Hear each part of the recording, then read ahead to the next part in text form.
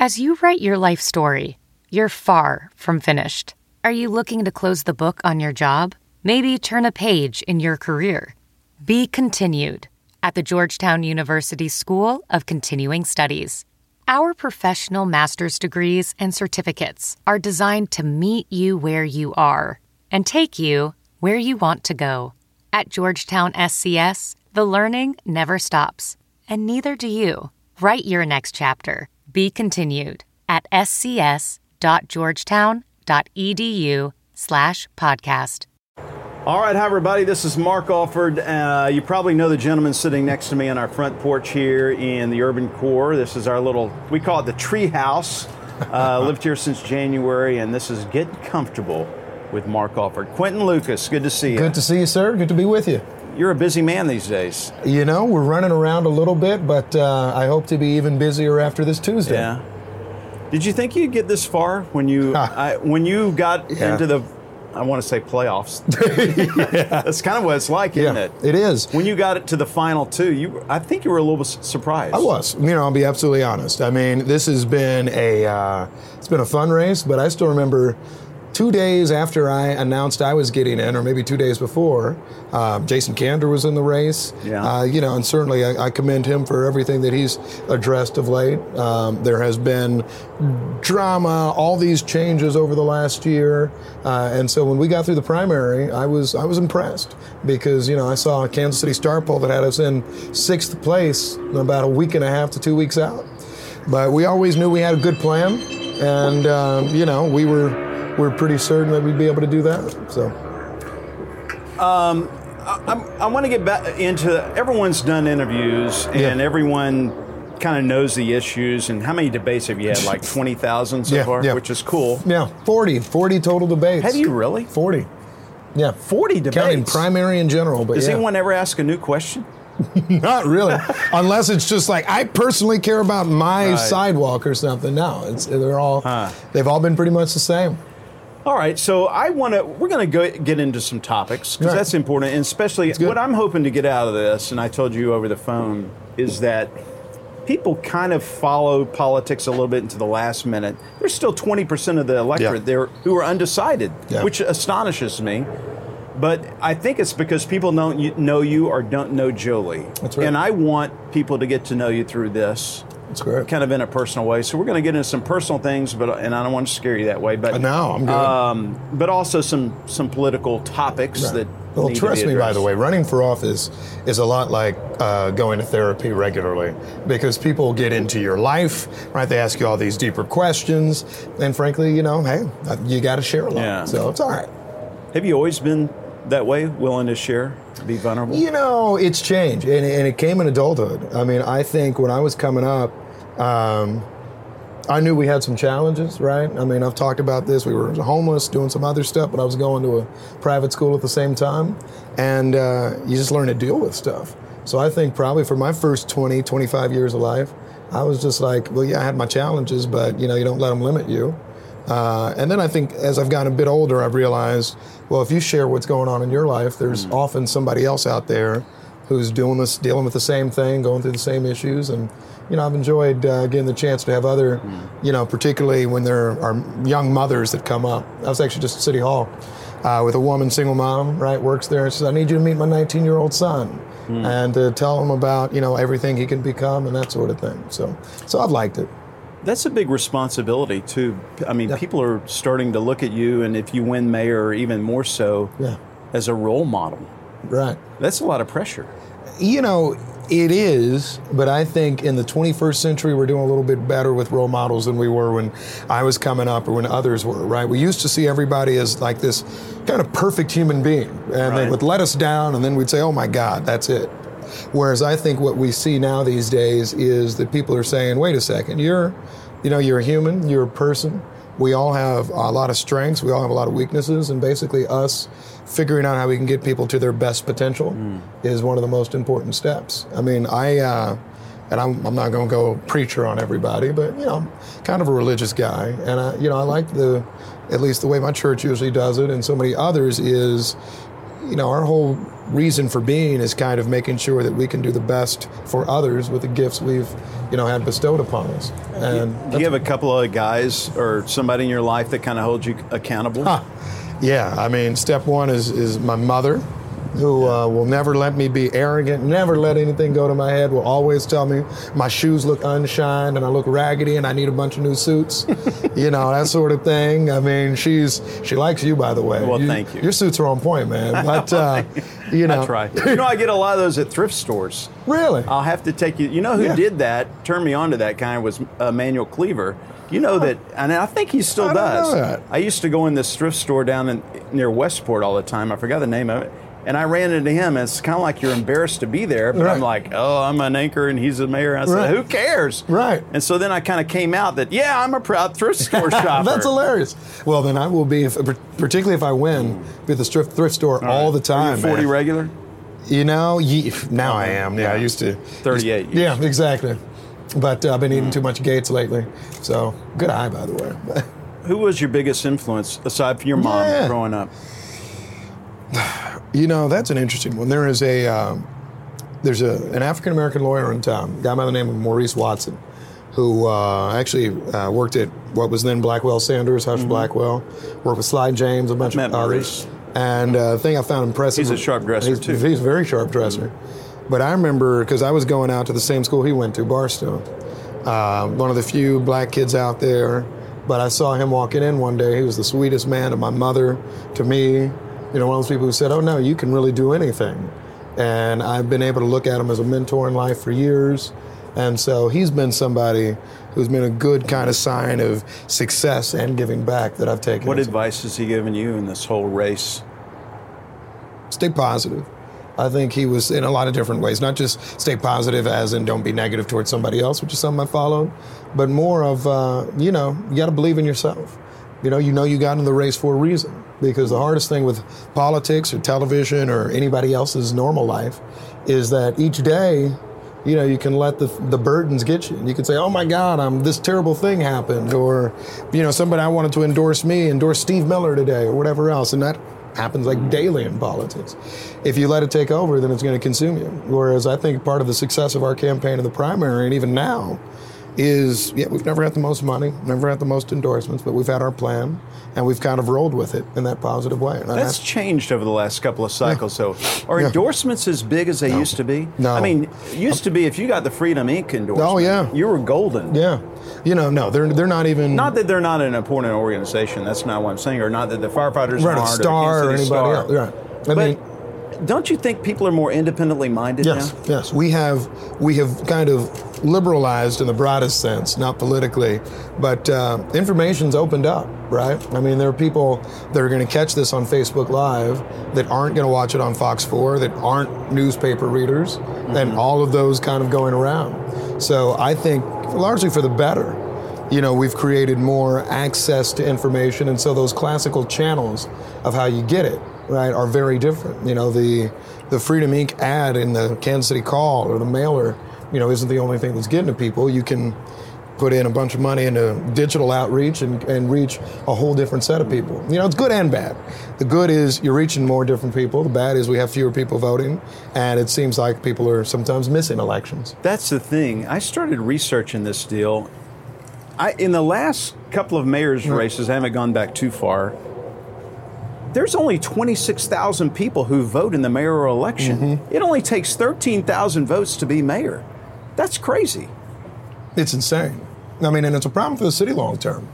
My view is you want more buy-in, because even if you aren't voting, it's all affecting you, right? Everybody's driving on these roads. Everybody's experiencing crime in our community. And you may not have been touched by it, but it certainly has an effect on how all of us live.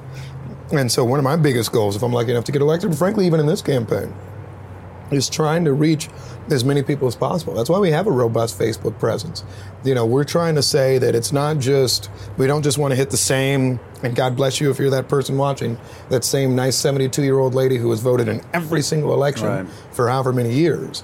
But I want the guy or gal who's the busy 33-year-old and all that sort of stuff to make it all work better for us. So that's kind of, Yeah, the 311 Action Center is great. I've called down there. They're very responsive. I know you were just down there visiting with some folks. But there's got to be also another way in the age that we live in to get more immediate access and attention. Yeah. And I don't know how that is, but I think as we develop, I know the parks system is working on that as well. There's a lot of departments that want to be really on top of it and being responsive to the citizenry. Yeah, I think that is the biggest thing. I mean, you hear in this campaign people talk about how do we bring City Hall to the neighborhoods? How do we do all of this? And I'll give an example from this. When we were doing housing policy, I did 6 public meetings, Saturdays, weeknights. We still didn't get that many people there because we have to, through new media, reach them. You have to give somebody the opportunity sometimes to engage through Messenger on any of the different social media tools. I mean, you have to continue to have community organizers in the sense that somebody's got to walk around, knock doors, or go to the schools, go to basic public events. And that's the sort of work I think we need to do better of as government to get people engaged in voting, to get people, wanting to do things, because it's changed. How do you, when you're out talking with the people, everyone wants something and they feel like their issue is the most important issue. Yeah. You can't promise everyone everything. Yep. Because then you're going to not meet expectations, and that's really going to be bad when you get into office. How do you listen to them, listen to their concerns, but not promise them the moon? Today I had that opportunity after a debate. Sometimes you do just directly say, look, I'm not going to lie to you. We're getting a lot of calls about Jackson County property tax assessments. Oh, my goodness, yeah. Right? I've gotten 5 calls from friends on that. Right. Please do a story on this. Right. We're going to march on the county. And this lady's like, well, what are you going to do about it? And I'm like, well, we're going to do what we can, but otherwise, county assessor, it's like I can't change everything. And I try to usually tell people, all right, let's think proactively of what it is we can do in the future to really address your problem. Today I said to people, I'm not going to be able to change your taxes, but I could slow down the increase in your water rates, for example. Right? That's another big burden, particularly our senior citizens are having trouble dealing with. And I said, all right, if we do that, that at least gives you some relief. I mean, it's figuring out how you can get to answers for people while also, telling them there are these things you can do and you can't. One of my favorite questions today, this lady was in a probate dispute with her family. She's like, my grandpa died and I'm fighting the other grandchild. What can the city do? And I'm like, darling, I can't help you at all on that. And I don't want to get into family disputes. We are not touching marriage, divorce, children, probate. But it's kind of telling them, all right, but what can I help you with? Can I help you with your sidewalk? Can I help you with water? Can I help you with What is the biggest problem right now? Do you see... Well, let's talk about potholes. Everyone was so ticked off. I've been here 21 years. This is the worst. I mean, I drive down the street here, and it's still bad in some parts. Yeah, it is. And I know the crews were working. I know that you had trouble finding crews to get out there and work. What's the solution to that? Because I don't want to go through that again. Yeah, the solution is actually planning ahead. I mean, I think the problem was we got a little used to mild winters. We stopped kind of doing our same investment in road resurfacing long term. So we had several years of disinvestment, non-preparation. And so then you have streets like Gregory, streets like Ward Parkway, North Oak Traffic Way that were just like collapsing. Right? And the collapse was leading to these gigantic potholes. And I think we continue to see them. And so the answer is kind of, you got to be planning right now. It's June. We need to have our plan for how are you getting ready for next winter, right? What are we doing to resurface proactively? The other thing is, and I can bore you with data, and I might, we've got $877 million of deferred road maintenance in Kansas City, Missouri. That's almost $1 billion. Right. And the thing we passed to address it was an $800 million road repair fund, which it wasn't actually all to the roads. The problem we have right now is that we said with that fund we were going to just do existing roads. We were going to fix up existing roads. City Hall broke that promise and almost instantly started working on new roads, new projects, that sort of thing. We need leadership, in my view, that says, no. Before we're thinking about the new cool thing, we got to take care of the core basics. Because every Kansas Citian watching has gone over some potholes. Some people like me and maybe you have blown out some tires. I mean, it's frustrating. And I think that's the sort of basic we need to do. But it's planning in advance. It's using the funding you have to address these issues. Because I'll tell you this, I'm not a big tax increase guy. I think we've gone to the well way too much lately. I think what we need to do is prove to the public we can actually spend their money efficiently and effectively, and that's how we would do it. So would you set up a reserve fund in case we have a bad year like we did this year? You know, I'm going to get in trouble for saying this, but I need to give you the best stuff because I'm on the porch. We need to set up both a reserve fund, but you remember Mark Funkhauser had a world of flaws, Right, but he was good with the budget. But the one thing, and I remember when that was his shtick. Right. And when he ran, he said, I am tired of metal plates. We will not have metal plates on the streets. Because we had more metal plates than we had fountains. Absolutely. I mean, we had metal plates everywhere. And I still remember, because I was in, I think, college at the time he was elected. I came back, and I was like, holy cow, what happened to all the metal plates? It was nice. You know, we need that sort of focus. Now, the problem in Kansas City with too many of our mayors, and a lot of them have been good people, but you got to walk and chew gum. So, you know, Funkhauser was a budget hawk and probably helped us weather the financial crisis. But there were some other flaws he had and all those issues. You know, I think right now we've got a situation where we got a mayor who's a good big project guy, but we got road issues. We have these safety issues. I mean, those are important and need to be addressed. How would you rate Sly as a mayor? He's been in 8 years. Yeah. You know, he's good. He could be better. I mean, I'm going to go what I think my freshman year English teacher told me. Because I think I was smart and all that sort of stuff. But she was like, you know, there were some things, had you tried to do those, you could be even better. And for Sly, one of them is, how do you cooperate better?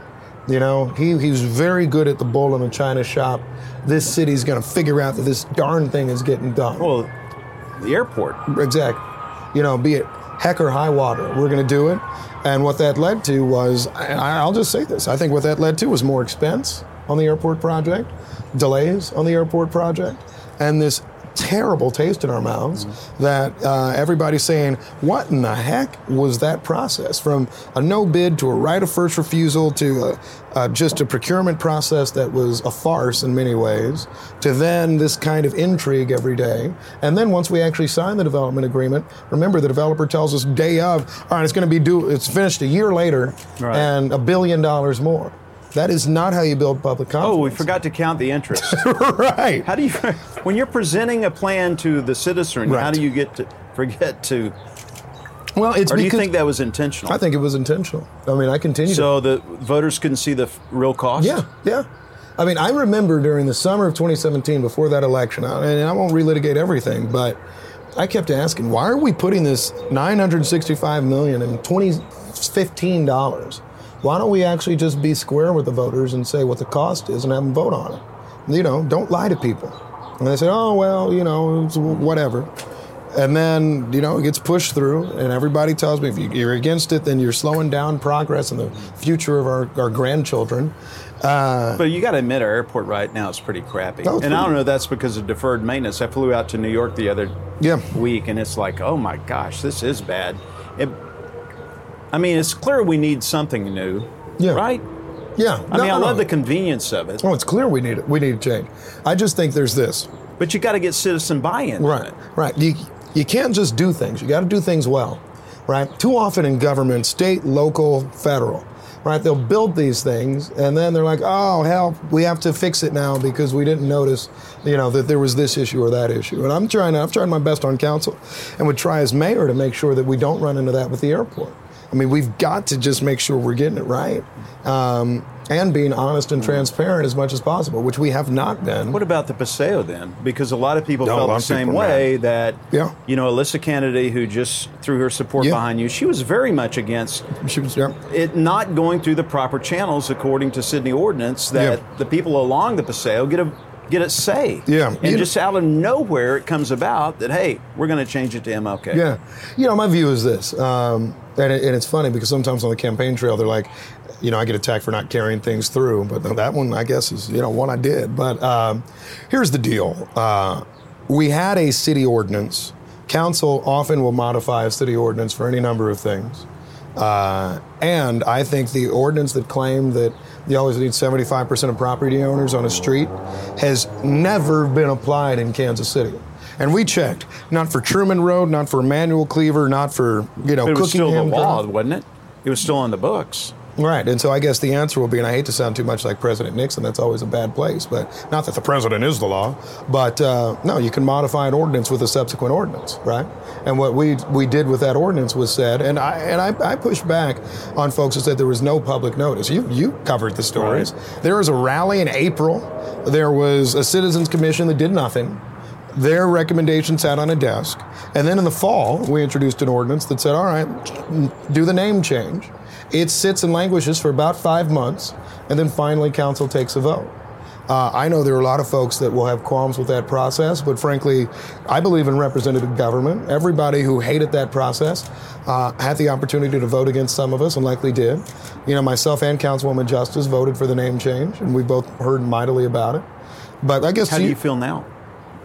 You know, I hate to say it this way.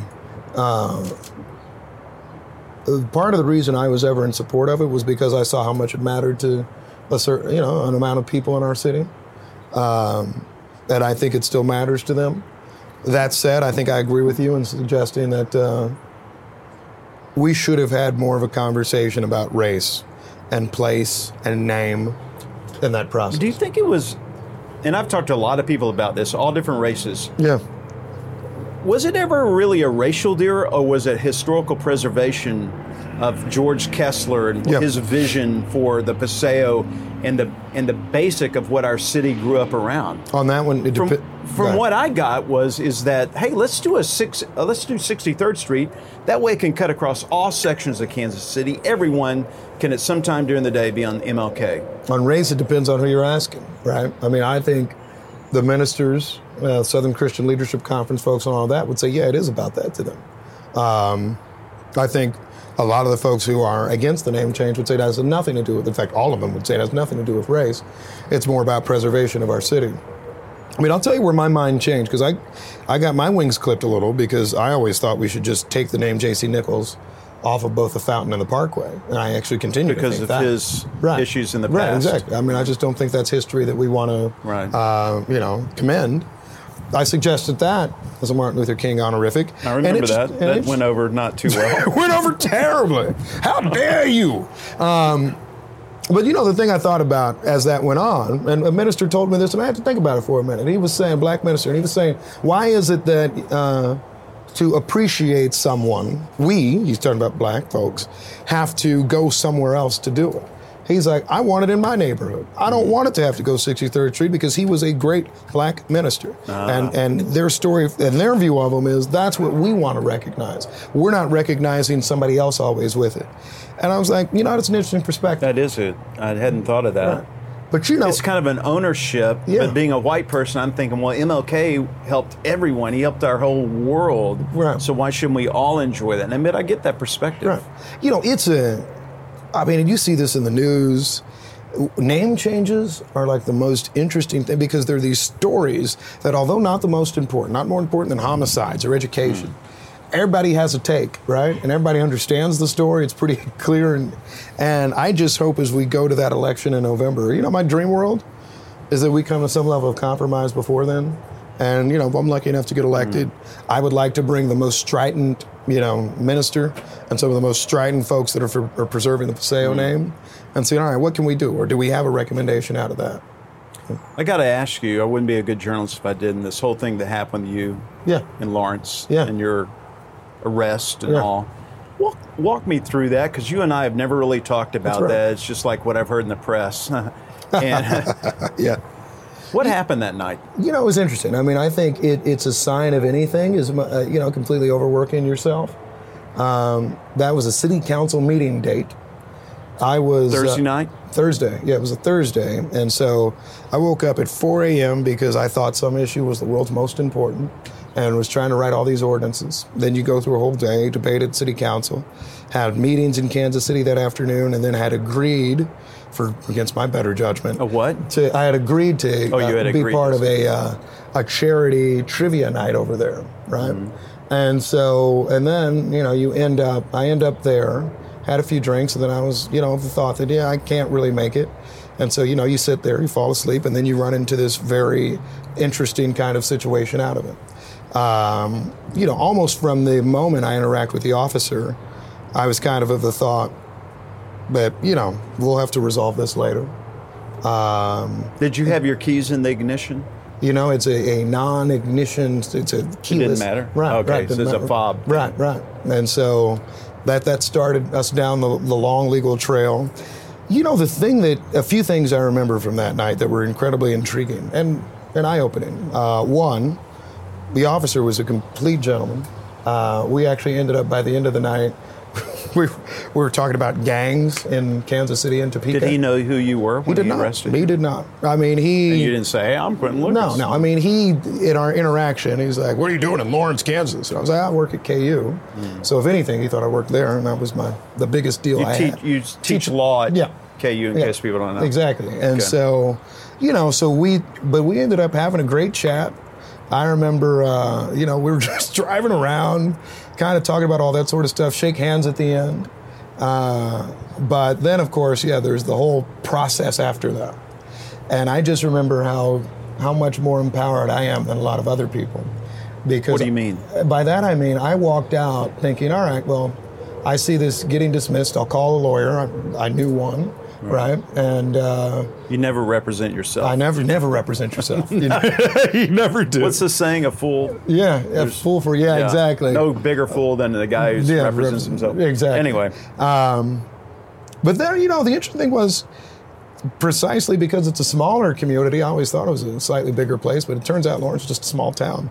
I ended up seeing the system and the way it works.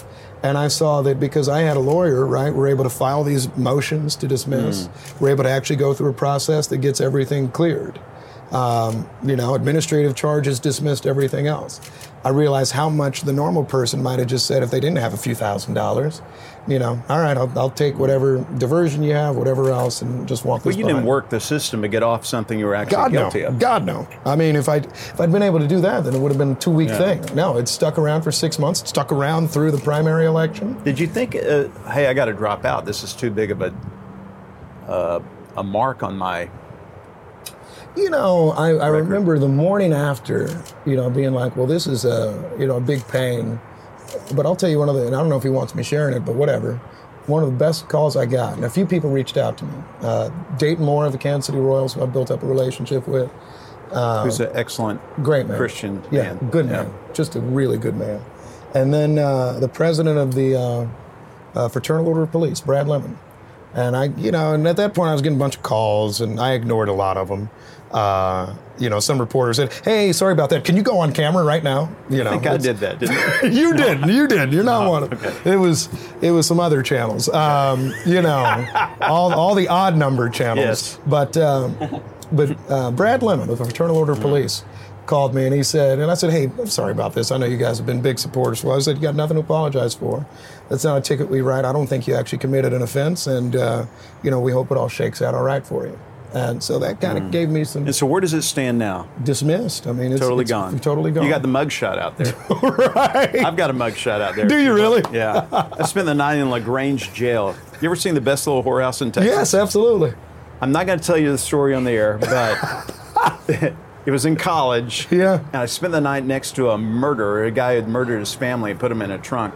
But anyway, Jesus. That's a long story. If I ever run for office, I'll fess up on that. Well, the funny thing, one thing I learned about Kansas law, which is very interesting, because it was dismissed and all of that, the whole record gets expunged, and they also do this benefit for you. They're like, yes, and then the mugshot is sealed after that point. Well, it's already out there. It does you a hell of a lot of good after the fact, but they're like, well, we've now closed that record, so, what you gonna do? Got a couple of questions from Facebook, and I need to look these up. But one person, that Northland always feels like they get left out. Yeah. And when I talk to people, they go, well, why are we paying all these taxes in Northland? And it's to subsidize the urban core or south of the river. What do you want to do for the Northland? A lot of things. I mean, one, I think Northlanders want the same things that everybody else does. One, they want to be safe. Right? They want more than 2 officers driving around on a given night in Shoal Creek Patrol Division or the North Patrol. They also, I think, want the basics, good roads, the city supporting the schools to the extent we can in terms of making sure kids have activities, parks, etc. And so what I would say to somebody in Northland who says, we feel so left out, There is more we can do. There's more we can do about making sure we're addressing the core basics. I mean, the reason the Northland feels left out is because whenever the city goes in this let's just build a bunch of stuff mode, usually it's a downtown conversation. And I think if you, like me, are a guy who says we need to take care of basic services, then that means that you're actually doing it everywhere. And that's what I would say to them. Well, let's take care of the basics. I'll also note that we're looking to invest a lot in more recreational activities up north, more parks and boulevards up north, so it can be just like the south side of the city. And that's something ongoing, and that's something we're committed to. But I'll tell you the most interesting thing I ever did was, as housing committee chair, I visited with the superintendents of every public school district in Kansas City, Missouri. And what was interesting to me was Park Hill, which I thought was pretty solid district, wealthy, good housing stock, probably, I'd still say probably our wealthiest in Kansas City, Missouri. And they were talking about the number of students who were homeless, who were moving around a lot, and all of that. Not as big, surfing. Right, and not as big as KCPS or Center or anything like that, or North Kansas City. But I was like, wow, it's everywhere. So that showed me that, the roads aren't paved with gold up north, and we need to make sure we're taking care of all the basics for them too. How are you going to get out and do that? Yeah. Are you going to, I know Jolie's talking about in her campaign, and she's coming on the porch here in a little bit. Yeah. About trying to meet people and get, divest City Hall out of 12th and Oak where you're actually out in the community. Yeah. I think it's got to be more than that, because we actually do meetings in the community. Right. Every month, Jermaine Reed and I have a 3rd District community meeting on a Monday night at a community center. We have budget meetings in all types of places, and still not a lot of people show up. So what this means to me, thank you, is that we have to, I'll take it off camera, that we have to make sure we're meeting people where they are.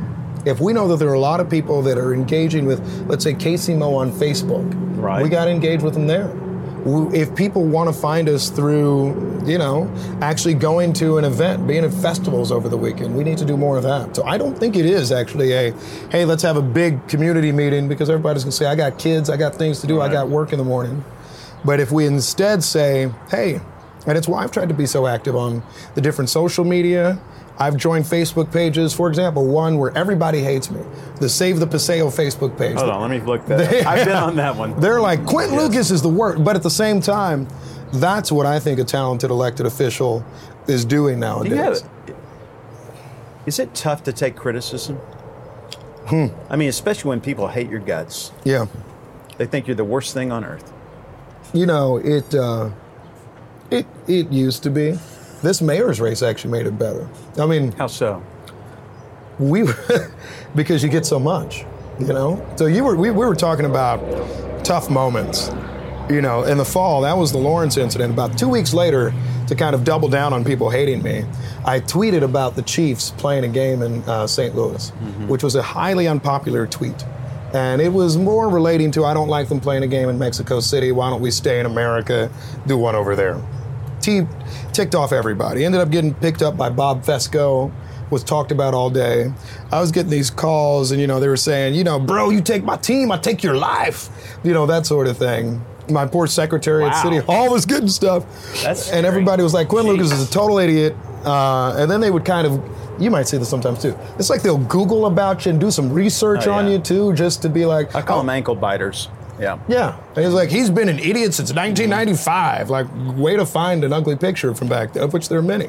But it just got me to kind of say, all right, I can tune them out, because you really can't, and you hear this all the time, you can't give those people, free rent in your head, right? And I was like, all right, why am I doing what I'm doing? And then I was like, I'm here to try to make my community better and stronger, and I'm proud of it, and that's, What does success look for you in the next couple of years, should you win the mayor's job? A safer city. I think it's unconscionable that I've been watching on the news. But people have been saying that forever. Yeah, I know. I mean, how many vigils have we had here in town? Ain't that the truth? I try not to. I mean that respectfully. I try not to go to them, but yeah. Not to say that it's not. I think it's cathartic for people. Yeah. But nothing ever changes. Right. We've had almost 60 murders this year. Right. That's crazy. And the thing that has to happen, though, is we have to see each one as a separate tragedy. I think after a while, and you have to read these every morning, I think we get used to it. I think there's too much of the community that's able to say every day, and I mean even people who live close to violence. There's a guy who was murdered like 30 feet from my front door. And you get too used to it. And what we need from leadership is to say, no, this is the biggest tragedy possible. And the reason I say that is for all those economic development boosters and the guys at the chamber right now. Look at Baltimore, look at St. Louis. If you don't get your hands around your violent crime issue, you can have cool stadiums downtown, you can have a much better airport, and no matter what happens, it won't actually solve your core problem. So what I want to say, and I was talking to some Methodist ministers yesterday, I want to say that within 2 years, right, we get our number of violent crimes, particularly shootings, down, and we get our homicide number. I'd like to, by the end of my term, it needs to be below 100. But how do you do that if people aren't telling what they know? I talked to Ricky, the chief, and he says, and Daryl told me the same thing when he was chief. People aren't talking. I don't know if they're scared or there's fear of retribution or there's this code. Yeah. Part of it's the trust with the police, which has gotten better, I think, since I've been here. They are scared. I mean, they are scared.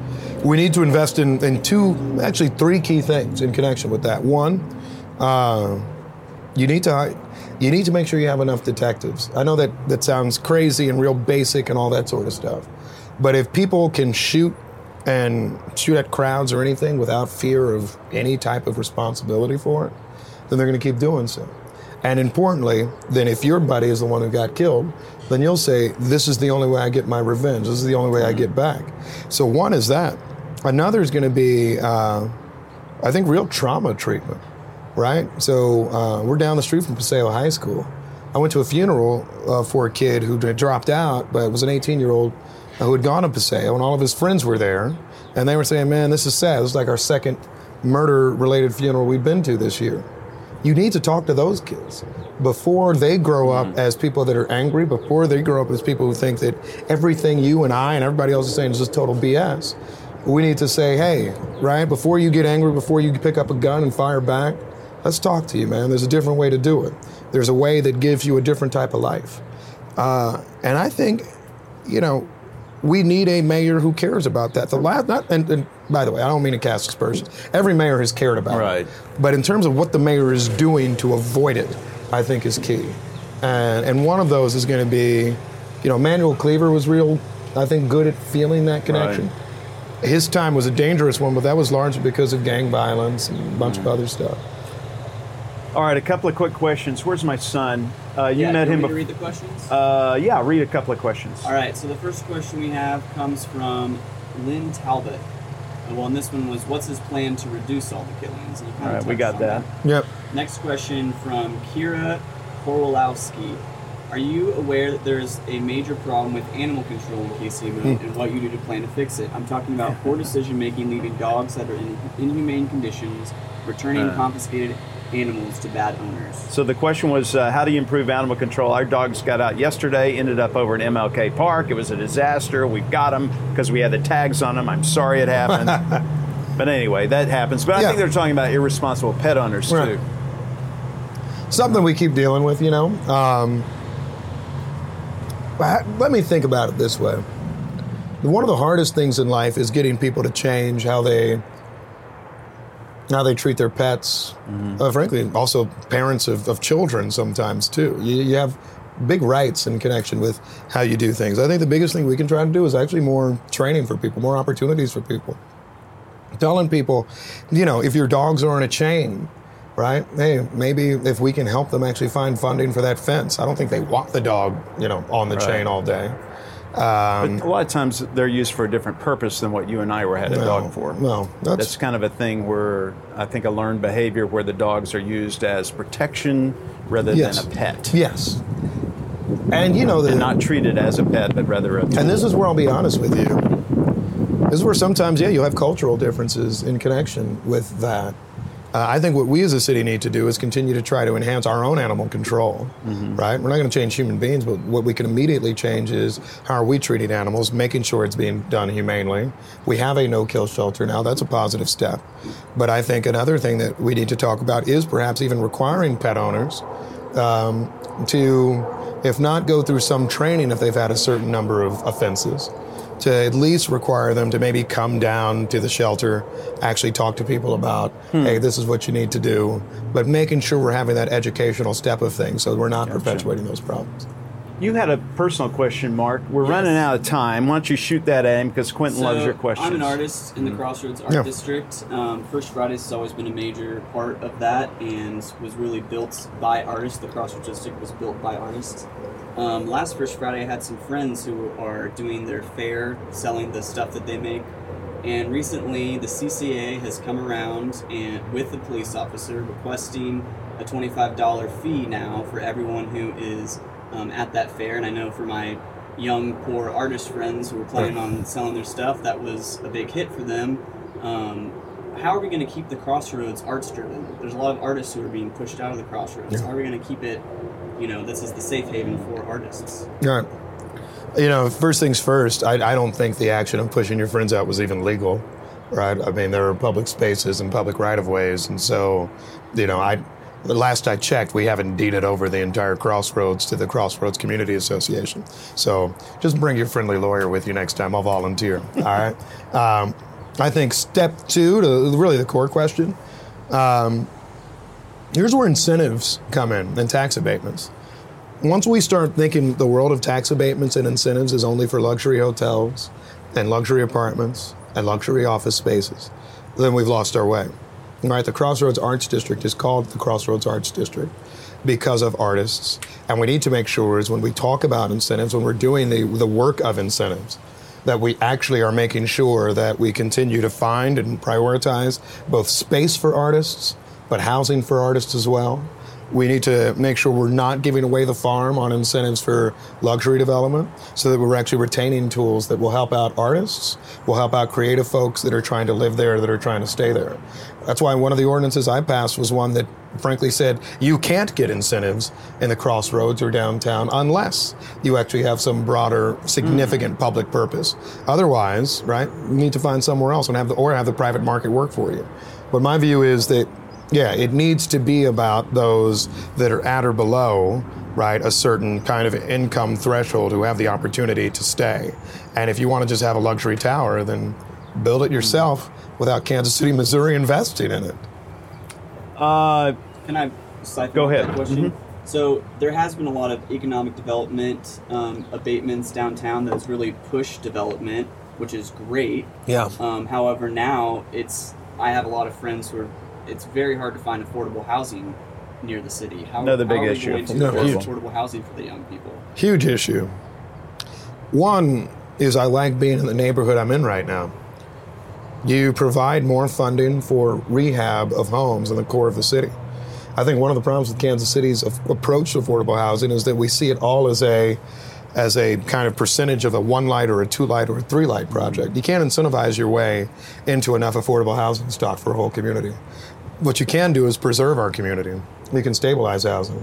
The work that you're doing, Mark, right here means that the next person who buys this house could be somebody who has a big family, all that sort of stuff, but has the opportunity to actually stay in the core of the city, be close and accessible to things, but then also, right, get something affordable. I mean, I want us to do more on the preservation side. I want us to stop demolishing lots of housing stock, particularly in the east side of Kansas City. Some has to go, but nevertheless, I want to preserve more. And I think in neighborhoods where there are issues with lending institutions, not often lending in them, we need to make sure that we're providing a gap filler in some situations for both the artist, for the single mom, for anybody who's saying, I want to stay in Kansas City. I like the accessible transit. I like the culture, right? The way we support affordable housing with that is to actually say, how can we create opportunities for people often who are paying, let's say in rent, $850 a month when they can get a mortgage at $600 or $550 and actually own a house and actually stabilize a neighborhood. That's the work I'm talking about. All right, last question. Leslie, she just got a job with the Parks Department, and so her question is, what is your favorite park and why? Man, yeah, I have some favorites too. I mean, everybody knows Luce. Mm-hmm. Everybody knows Swope, which is a great park. You're thinking, aren't you? No, I'm not. Yeah, I'm just equivocating. No. I'm trying to think of a legit reason why I'm going to say this, although I just love it. All right, well, just say what you want. So Migliazzo Park Where's is that? a park in South Kansas City off of Minor Drive. So, and for those who don't know Minor Drive, 119th and State Line, Yeah. right? So this little park's got a pond and all of that. So I've been there. Yeah. I never went fishing growing It's up. near, not Woodbridge. What's the name? Timber Trail? Yeah, it's down that way. Down that way. Glen Arbor area. Exactly. And so the reason I like that park is we were such idiots. A buddy of mine is a cop's son, lived out in South Kansas City, and we would always go fishing in Migliazzo Park. And I don't know if it was stocked or anything. Over a course of like 2 years, we never caught a single fish. And I think like the mom and dad knew that we weren't going to, but they just loved us being occupied. And we would come back with whatever soda cans or like algae and whatever else we could find. So I've got great memories of Migliazzo in South Kansas City. That is not like a politician being like, I love Iowa, right? But no, that's a good one. I'm not just saying this because Leslie works at the Parks Department now, and she's watching. I've said before this a long time, and I'm a native Texan. I've been to a lot of parks. I think the park system here is do a great job. The shining jewel of Kansas City. Right. And when you consider the parks and the parkways and the boulevards that we have, it's something that is worth shouting about to the world. It really is. I mean, I always say, and I know a lot of people, particularly the Fox 4 followers, there are a lot of different cities that you can live in this region. I think what makes Kansas City unique is really things like our parks and boulevard system and the culture you can find in the city. And we need to try our darndest to make sure we're retaining that. You know, sometimes lost in the Paseo conversation is the fact that so many people care on both sides of that issue, because it's a great boulevard. And so many people care about our parks because they are outstanding. And that's something I want to make sure we keep. Hey, good luck Tuesday. Hey, I what are you going appreciate to do if you lose?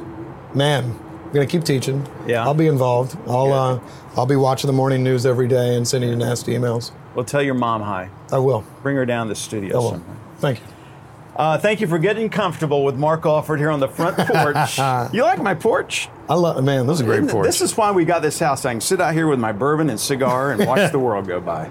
That's fantastic. All right. Thanks, Quentin. We'll see y'all. Thank you, folks. Let's jump into Peppa's world of play. Look for spring flowers, hunt for muddy puddles, and bravely explore exciting places with Peppa playsets.